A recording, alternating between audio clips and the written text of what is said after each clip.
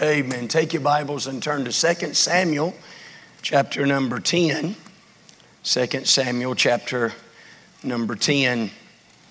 The location of the text is between probably the highest point in the Old Testament and the lowest point in the Old Testament. I thank the Lord for this morning. What a tremendous morning it was. And my battery was getting charged and I was ready to, I didn't start out this morning ready to preach, but then, buddy, there was a 3-2 pitch count with Brother Oswalt and he hit a home run. Then after that, Brother Epps, he always charges my battery when he preaches. And I was ready to go then. And then,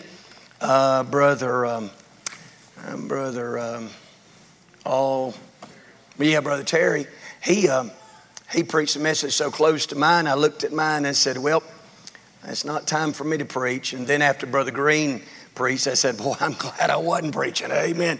Man, what a day. What a morning. It was as fine a morning this morning as I've enjoyed in a long time. And I was blessed and helped by the Lord, including last night.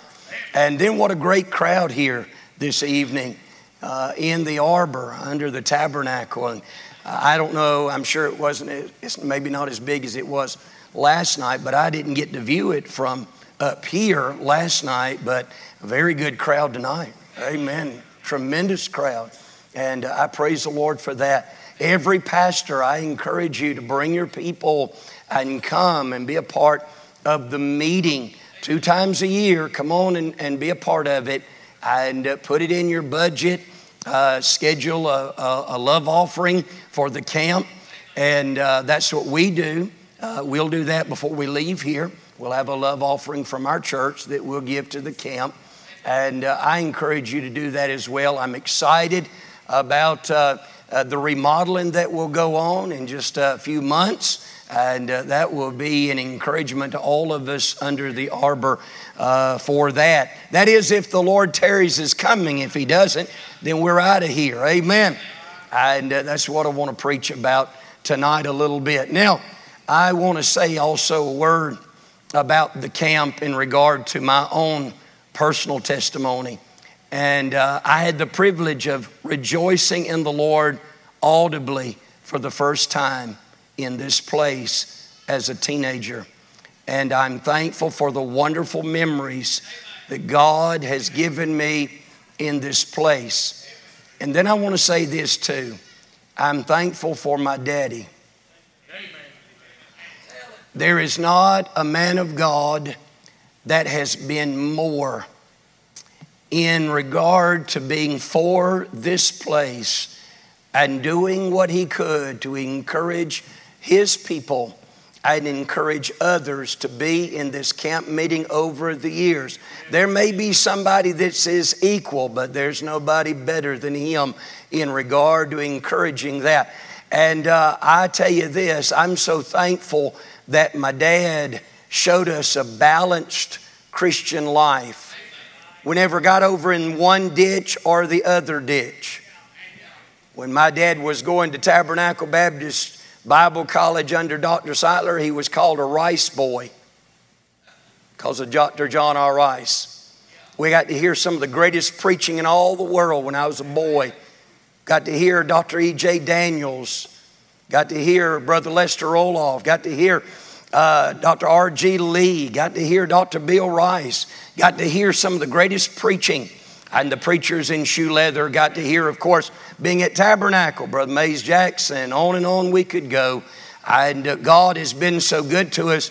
And there's been those that flipped in, flipped out, been on one side of the ditch or on the other. And yet my dad still here tonight. Amen. And because of that, 12 preachers counting in the family and about 8 of them pastors. Amen. I'm glad that my dad didn't wobble on the shaft like Brother Mays Jackson always said. Amen. And I'm glad. And the reason why I'm here tonight is because of the love of God's man and for this place. And that was before Brother Randy's time, but it also was before my time. I finally got on board. And over these years, we've really enjoyed being in this place over the years. And the Lord has certainly blessed our family and in such a wonderful and marvelous way. Every time I preach the Word of God, I'm reminded of the fact that Dad has a part in the reward that I will receive. And not only that, but there's enough Youngs around here we could have a meeting. Amen. There's some preachers around here, and it's not because of anything that we're great at doing, that's for sure, because we never use the word pride in our family. We always use the word thankful. Amen. I never called my children godly.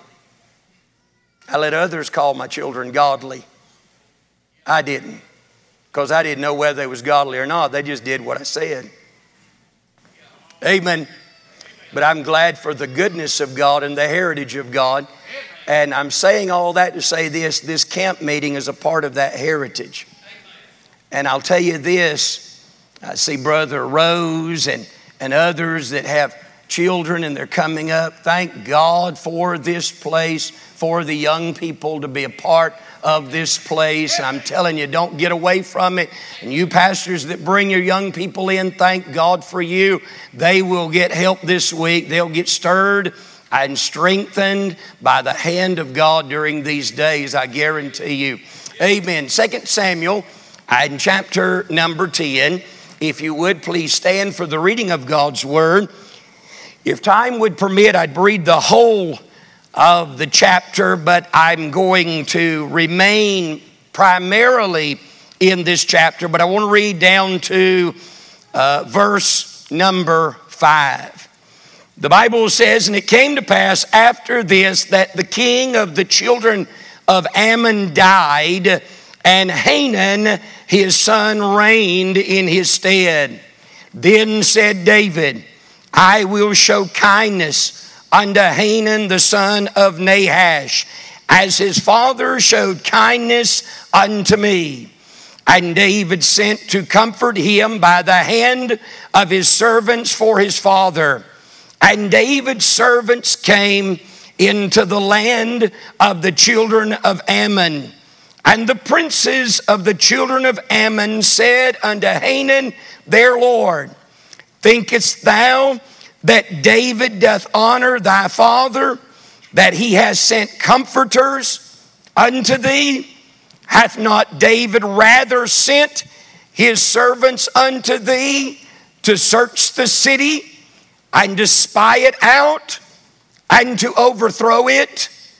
Wherefore Hanun took David's servants and shaved off the one half of their beards, and cut off their garments even, or in the middle, even to their buttocks, and sent them away. When they told it unto David, he sent to meet them, because the men were greatly ashamed. And the king said, Tarry at Jericho until your beards be grown, and then return. I want to preach for a little while on this thought, the heart of the ambassadors. The heart of the ambassador. Let's pray. Heavenly Father, we thank you tonight for the precious Word of God. Thank you, Lord, for the singing, the testimony of the saints of God. Thank you, Lord, for the encouragement here in this place. We bless your name. Thank you, Lord, for your servant that you used years ago. And thank you, Lord, for the great memory of Brother Allen. And Lord, our heart beats for the precious man of God. And we look forward to that reunion day. Then, Lord, we thank you for Brother Randy. Lord, thank you for the love that you've given in his heart and in this church. And Lord, the carrying on of the work of God in a mighty and a marvelous way. And I look at the crowd tonight and realize that in the last moment of the last days, it is a miracle to what we see tonight in this place. And it's because of the faithful, loving people of God, the remnant that still desires to serve you, worship you, and live for thee. I pray thy will be done, Lord. Help us by the precious Holy Ghost to exalt the Savior tonight. In Jesus' name, amen and amen. You may be seated. Thank you so much for standing in respect to the Word of God. Several years ago, I preached on the life of David, but I did something different. I did not preach on the verse-by-verse thought of David, but I preached on the hearts that were involved in the life of David. And I had a message some years ago here in the camp that I preached along those lines. But tonight, I want us to look at an unusual passage of Scripture. But I believe as you expound the verses, it is of great importance in regard to typology. In chapters number 8, 9, and 10 is the conclusion of a great ministry of David before he falls into sin in chapter number 11. And we know that David is a picture of the Lord Jesus Christ. So it behooves us to look at the last setting before chapter number 11. In chapter number 8, we find, if you have a Scofield Reference Bible, it says the full establishment of David's kingdom. In chapter number 8 is a picture of Calvary. In chapter number 8, we find that David, first of all, in verse number 1, takes care of the largest population of Philistia.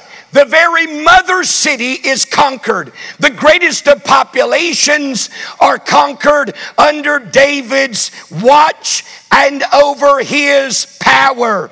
And in verse number 2, we find that Moab now is involved. And in Moab, David puts forth a line. And he has two lines. And on one side of this line is that of death. On the other side is that of life. And Moab was his arch enemy. And it is said by historians that quite possibly the Moabites killed his own parents, David's parents, Jesse and David's mother, because Moab was supposed to take care of David's family.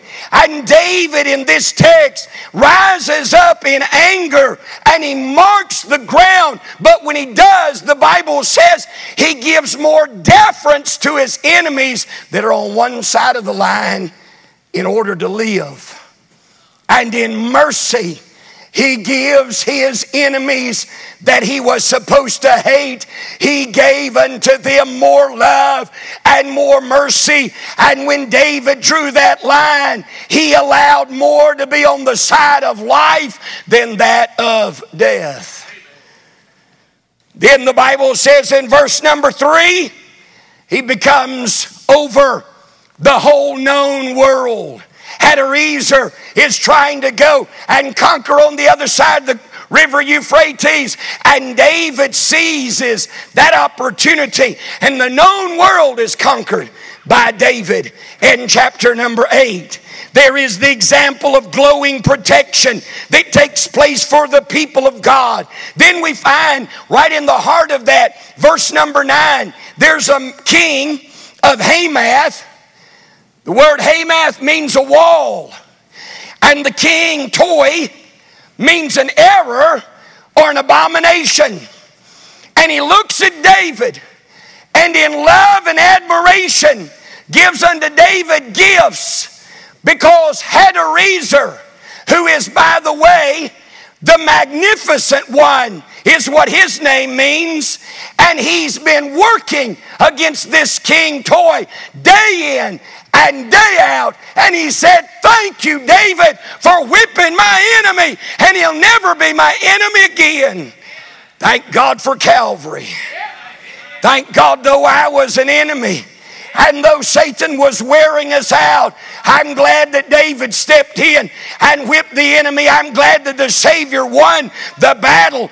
And the word Hamath, meaning a wall, the Lord broke down the walls of separation and reconciled us to the Father, and condemnation has been removed. And this King Toy, he says, thank God, I'll keep giving you gifts as long as I live because of what you did for me.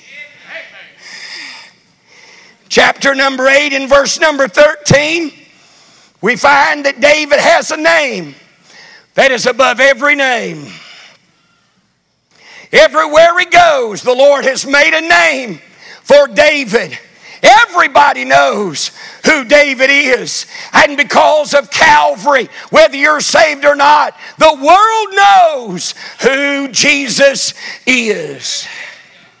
But then I find, after Calvary in chapter number 8, and the victory and the spoils of chapter 8, we come to chapter 9. We get to chapter 9, that which is general and that which is broad in the invitation, God brings it down to an individual by the name of Mephibosheth. And there's a foreordained question that David asked. He said, is there any of Jonathan's house or any of Saul's house that I may show kindness for Jonathan's sake? That's the reason why the Savior went to Calvary, is to show kindness, so that a result of the fall, might be brought in to the family of God and sit at the table of Christ and be fed as we're being fed in these days. But then I come to chapter number 10. What stood out to me that caused me to look at chapter 10 was what was said in chapter 9. That was the word kindness. In chapter number 10, the word is repeated. In chapter 9, he says that I may show him kindness for Jonathan's sake. 9 in verse 1. But in verse number 2, David doesn't say to find someone that I may show kindness to. He said, I will show kindness. You that are students of the Word of God know that the word kindness in the Old Testament is the same word for grace. I want to show grace. And so in this text, it is not David that gets the invitation. The emphasis is on David. In chapter 9, the emphasis is on David and his kindness to Mephibosheth. But in chapter number 10, it is the ambassadors that receive all the emphasis. The Lord looks at his people, and they're the ones emphasized in chapter number 10. Now, if we look at chapter 8 as Calvary, chapter number 9 is the work of the Holy Ghost through that of Ziba. We find in chapter number 10, we find the work of the saints before we leave this world. Now I want to show you something right quickly. First of all, there is the result of sin. In verse number 2, they're showing kindness because a death has taken place. There is a sin problem in chapter number 10, and sin has produced death. And so David is sending his ambassadors to show kindness because of a sin problem, because of the production of death. The Bible says that we're alienated from the life of God until we got saved. But when God saved us, He sent us back into this world for those that also have a sin problem and are suffering the results of death. But not only that, but I find that there is a sin problem, but then there is the response of sympathy. In verse number 2, and David sent to comfort him. Verse number 3, and he hath sent comforters. What is the work of the Holy Ghost? He is known as the Comforter. So though there was a sin problem, though there is a death involved, thank God for the work of the Spirit of God that works in our lives as believers as we send the message of showing the kindness of the Father as ambassadors for Him. Why would you show kindness to a heathen group? You know what this crowd would do? Well, in 1 Samuel chapter number 11, verses number 1 and 2, they conquered the crowd, and what they did with their enemy is they gouged out every man's right eye. They didn't mind suffering if they could make you suffer. And we're living an hour as ambassadors that we're hated. Even one who's just conservative, who doesn't even believe in the Jesus that we preach, even they are hated because of the truth that they stand for.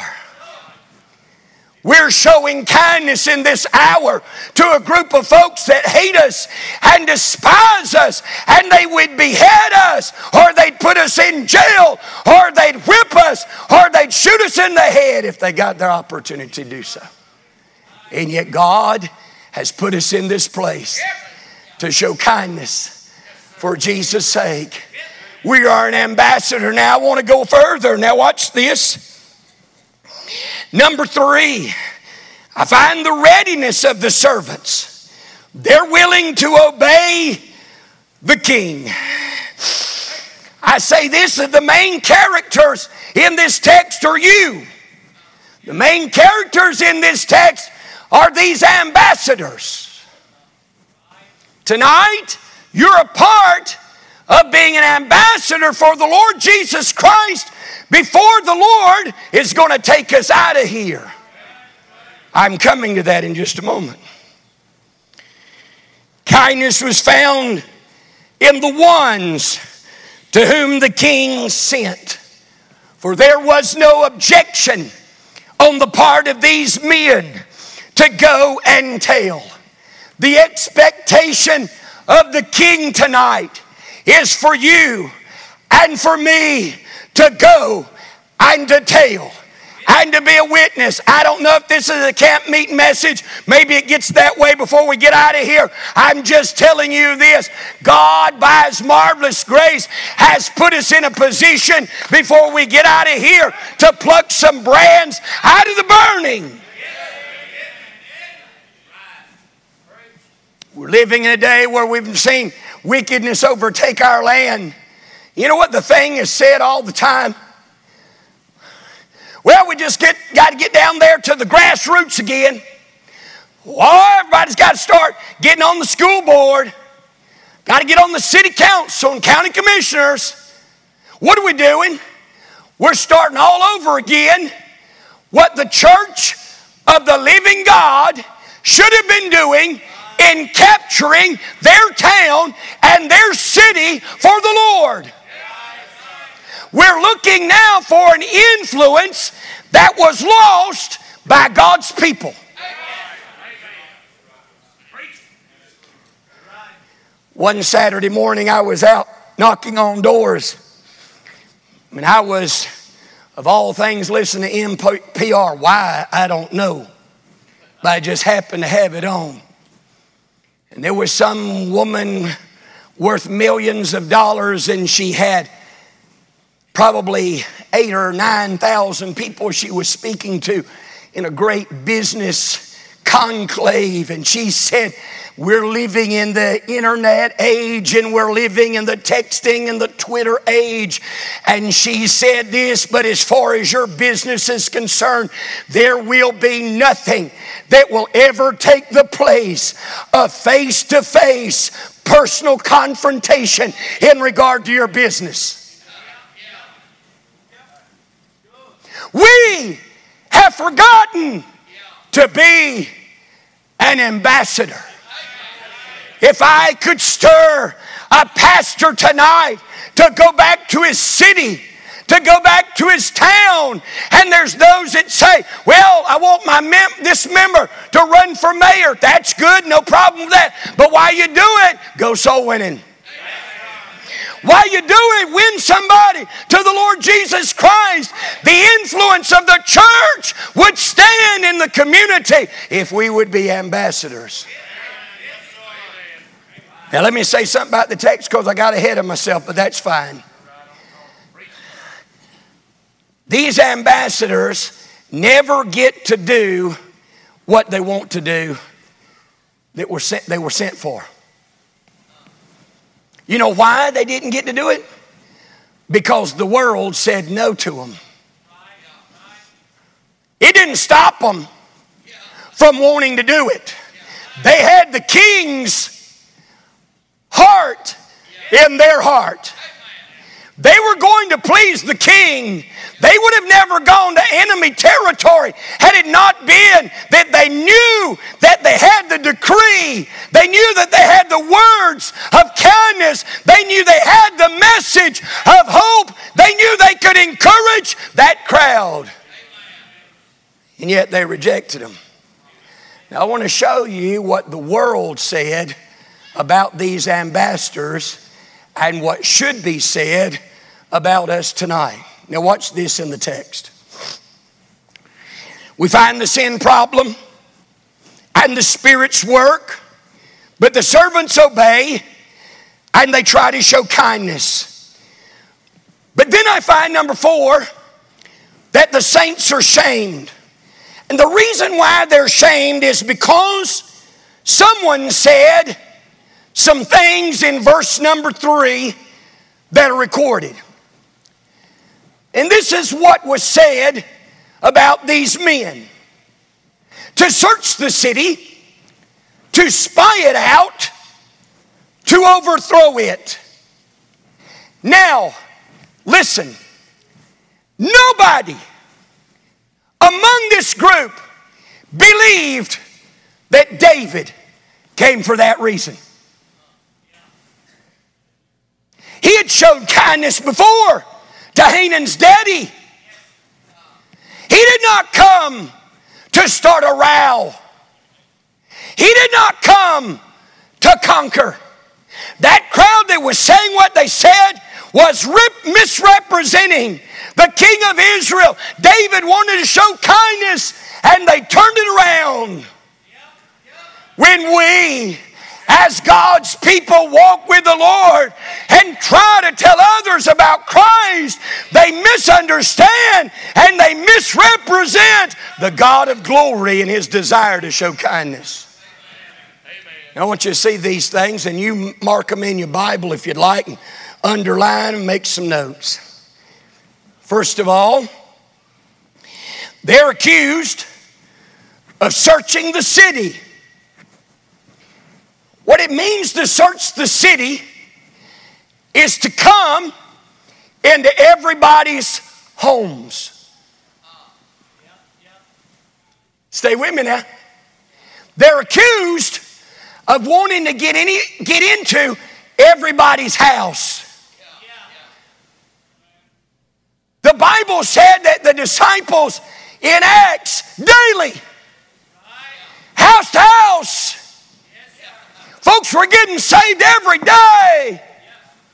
Jerusalem was turned upside down by the church of the living God because the ambassadors were going house to house. The world says they want to come into our house. It's the reason why they have the screen door locked on Saturday morning. It's the reason why they're hiding and shading from you over in the kitchen somewhere and just getting ready until you get finished at 10:30 and you leave.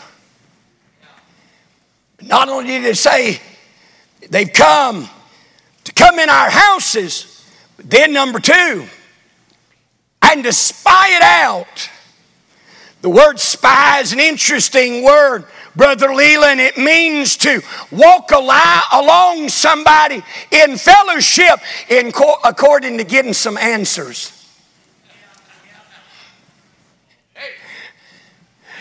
What you do at the gas station when you're pumping that fuel and the Holy Ghost of God says, pull out that gospel tract and say to them, do you know that Jesus loves you? They want to come to where we're at and they're going to find out what we think. They're going to come and ask us questions, spy us out in their fellowship. The world knows.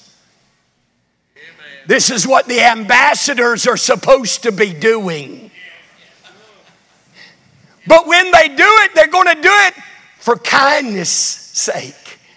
The grace of God that they have experienced in their own life. But watch this. The Bible says, and they've come to overthrow it. The word overthrow means to change everything.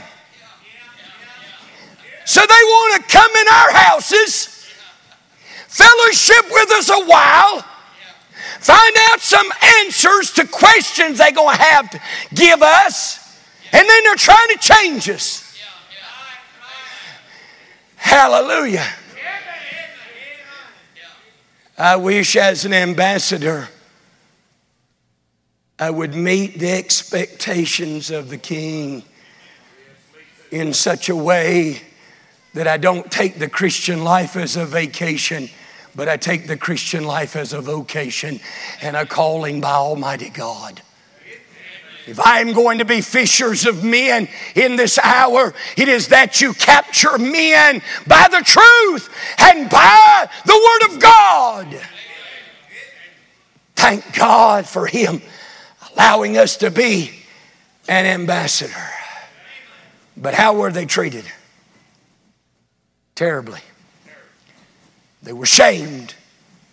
They were misused. They were ridiculed. They were buffeted. They were abused. They were mocked. They were marked and insulted. They were known as the disturber of the peace. Look at all the accusations against them. And you know, we haven't done anything like that to anybody. And yet we're marked with those as enemies to this world, but we're not enemies to this world. We just have separated from this world, but we want the world to have what we have in the Lord Jesus Christ. And so in this text we find the reproach that comes from sinners. But watch this in verse 5. Things are about to pick up. The Savior appears. David didn't send a group of men to get these guys. The king came himself because are you getting this? The ambassadors were hurting so greatly. David didn't send an entourage. He came himself. There's coming a glorious day, church, when the Savior is not going to send a secretary or an angel, but He's coming by Himself for His ambassadors. And then He said, I'm going to put you over in Jericho. Jericho is the place of victory. Well done, thou good and faithful servant. And then He said, and when y'all get your beard grown out and you get over this shame and you enjoy victory over in Jericho, He uses the word, and we'll return. We're coming back to this crowd. In that text is a picture of the rapture of the church. You say, I don't see it. That's the reason I'm preaching. Chapter 8 is Calvary. The grace of God given to the world, revealed to the world. Chapter 9, personally so. Chapter 10, involving us as the church who's going and telling. And then the King comes back again. and gets his boys who've been shamed and ridiculed, made fun of, and become the offscouring of this world. And I'll tell you something else about King David. He takes it personally, everything that has been done against his people. He said, if you do it to the least of these, you've done it unto me. And so David puts them away. Puts them over on victory side. And the Bible said that the Moabites, the Ammonites, all them said, uh-oh, we have done something wrong. And there's two men. One is Joab, the general of David, and the other is his brother Abishai. Joab is to fight against the Syrians. Abishai is to fight against the Ammonites. In these verses following him, we find in verse 6 that brings us to a battle that's about to take place. We find that the word, the Syrians of Beth-rehob, is there. Beth-rehob means the family of the broad way. The word Zobah means to station an army. The king, Makah, means to be pressed. Ishtab means mighty men. A reference to Revelation chapter number 19, where the kings are going to fall and mighty men are going to fall in that great battle. Now, Joab's name means Jehovah is the Father. Abishai's name means the Father has gifted us or given this to us. It is no accident that David says, Joab, you handle the Syrians. Abishai, you handle the Ammonites. Joab is going to fight the crowd that doesn't know who God is. And Joab's name means that the Father is his name. But Abishai is going to fight against the Ammonites. And if you know anything about the history of the Ammonites, that's the crowd from an incestuous relationship of Lot. And they feel like they have rights to the land. And Abishai's name says, nope, the Father has given this land unto his people. What do you find in Joab and Abishai? You find the battle of Armageddon. The very thing that will take place that will reveal the Antichrist. Everything that is happening right now in Ukraine and in Russia is to clear out the Baltic Sea and to get all of the land for Russia so that they can come down for a spoil and a prey. The battle of Gog and Magog. Ezekiel chapter 38 and 39. That is not the battle of Armageddon. It's not even World War III. But every nation is listed in Ezekiel 38 and 39. Time would not permit. But I'm telling you, there's going to be a crowd of those Arabs and Muslims that says, we want that land, we want Israel. And they've been saying that. We're going to push them off in the Mediterranean Ocean. And Abishai says, I'll handle the Ammonites. Father's given this land. We'll fight the Ammonites who keep claiming the land is theirs. Joab says, I handle all the rest of them that don't even believe there's a God, and the Father is his name. There's a battle that goes on. In this battle, after the battle is over, we find that there's another battle that is in this text. I'm not trying to pull 15 different things of typology. I'm not trying to break down everything. I'm just telling you it's right here. All I got to do is read it. When Joab and Abishai win, they go back to Jerusalem. There's 3.5 years of false peace. Hadarezer is the one who's mentioned in this text as the one who in the end is going to be involved with the second battle not the first. I read about the history of Hadarezer in chapter number 8 of 2 Samuel. And this is what the historian said. We don't know where Hadarezer came from. He just was able to overcome over a bunch of petty kings, and he won them all over. Back at the first of the year, I started preaching on prophecy, and I'd done that several times over the years, but I did it during the Persian Gulf War back in 91, and then on we've done it, and then when Clinton was there, and then when Obama, you know what I'm talking about, anyway. But then when there was military exercises in the Indian Ocean with Iran and Russia and China, I began the first of the year dealing again with prophecy. And when that was going on, all of a sudden Russia invades the Ukraine. I read from the Wall Street Journal at the beginning of this battle, there were 16 points that was given in the Wall Street Journal that I find in the Word of God concerning the Antichrist. Number one, this man can speak to every man. He's funny, he's serious, he's encouraging, he's a warning. He flatters his contemporaries to believe that they, not him, can do wonderful things. He rallies all nations to hear and respond and stand to his call and stand to his person. He produces comfort, courage, character in the multitudes by his very presence. He makes folks believe that he can do anything against all odds. His countrymen believe in him, though his ancestry is from another country, because he makes little of the fact that he is a Jew.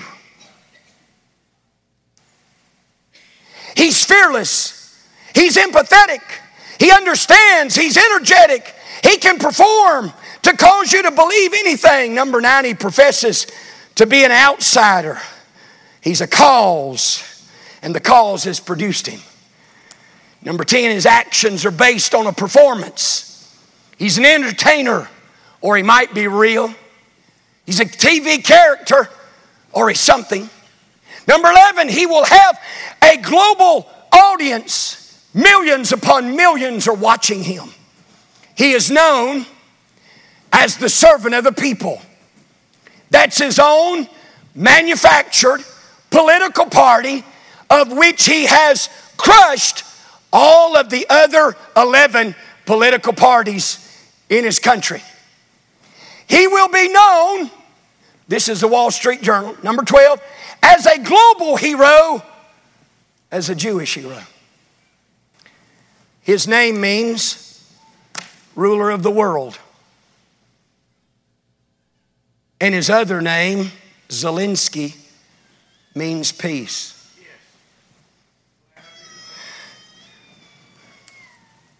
He is a globalist.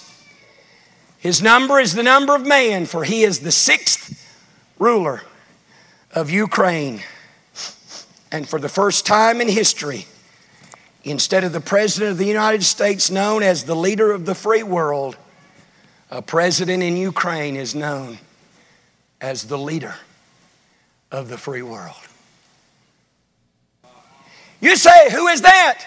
The Lord's revealed to us time and time again anybody that he chooses to lift up and to put down. I'm not telling you anything. I'm just telling you that there's coming a glorious day, that the Lord's coming back in. Do you know that Zelensky, you know where he wanted him and Putin to have a détente or a truce? You know where he wanted to hold it at? Jerusalem. How close are we? I'm not telling you anything. I'm just telling you what I read. How close are we to the ambassadors getting out of here? Could it be tonight that one who is yet to trust Christ says yes to the Savior and we're out of here? What a glorious day. But we go on. Joab and Abishai go back to Jerusalem. And then they call for David. In that moment, verse 16, Hadarezer is sent. The magnificent one is what he's called. Is that not a name for an Antichrist? And here's Hadarezer. The Bible says in verse 16, and Hadarezer sent and brought out the Syrians that were beyond the river. What river could it be? It has to be the river Euphrates of chapter number 8, the known world. And the river Euphrates is going to dry up, isn't it? So that the kings of the east will come. It is the will of God for China to be an outlier. It is the will of God for one day us to come together, though I don't like it, but it's in the plan of God that there's going to be a unified Western group of people that's going to be together and to be controlled by one individual, and he's going to be the mouthpiece of Satan. But there's going to be an outlying country, and that's going to be China. The Bible says in the book of Daniel that the Antichrist will hear tidings from the north and tidings from the east, and he'll go with great choler. That'll be the time when he's going to come and China's going to come down. But while they're getting ready to do some fighting, because Satan can't hold it together, then there's one coming, and his name is Jesus. And when he returns slow enough while this mud ball keeps turning, and all of them make their way to the valley of Megiddo. Now, what am I saying tonight? Well, in this text, we find that Hadarezer comes up against David. And David is the one that is recorded as doing the battling here now. Not Joab and Abishai, but David personally. And the Bible says in verse 18, and the Syrians fled before Israel. And David slew the men of 700 chariots of the Syrians and 40,000 horsemen and smote Shobak. Shobak means the pouring out of blood. Helam means a circular tornado or a force of men. Makah means to be pressed. And there's one day that the winepress of the fierceness of the wrath of God will be poured out on this earth. At the battle of Armageddon, the Bible says, and when all the kings that were servants to Hadarezer saw that they were smitten before Israel, they made peace with Israel and served them. So the Syrians feared to help the children of Ammon anymore. When you don't do it anymore, that means that's the last thing done. When you don't do it anymore, that means that's the last battle that has taken place. We're talking about when Jesus comes to the throne room that Brother Gravely was preaching about last night. And when the Mount of Olives is split in the center and Israel sees him whom they pierced. And there's going to come a time where all the nations of the world will fall at the feet of the Savior in this hour. And there's going to be battles and warfare no more. Brother Ron, what are you talking about tonight? We're in the midst of a battle. We're in the midst of a warfare. But in the midst of the warfare, the battle is not going to come to us, because God's going to take his ambassadors out before he lowers the broom on this world. And we'll be out of here. I want to be that the expectations of the king are, before we get out of here, that I would do all those things that the world says I'm guilty of doing.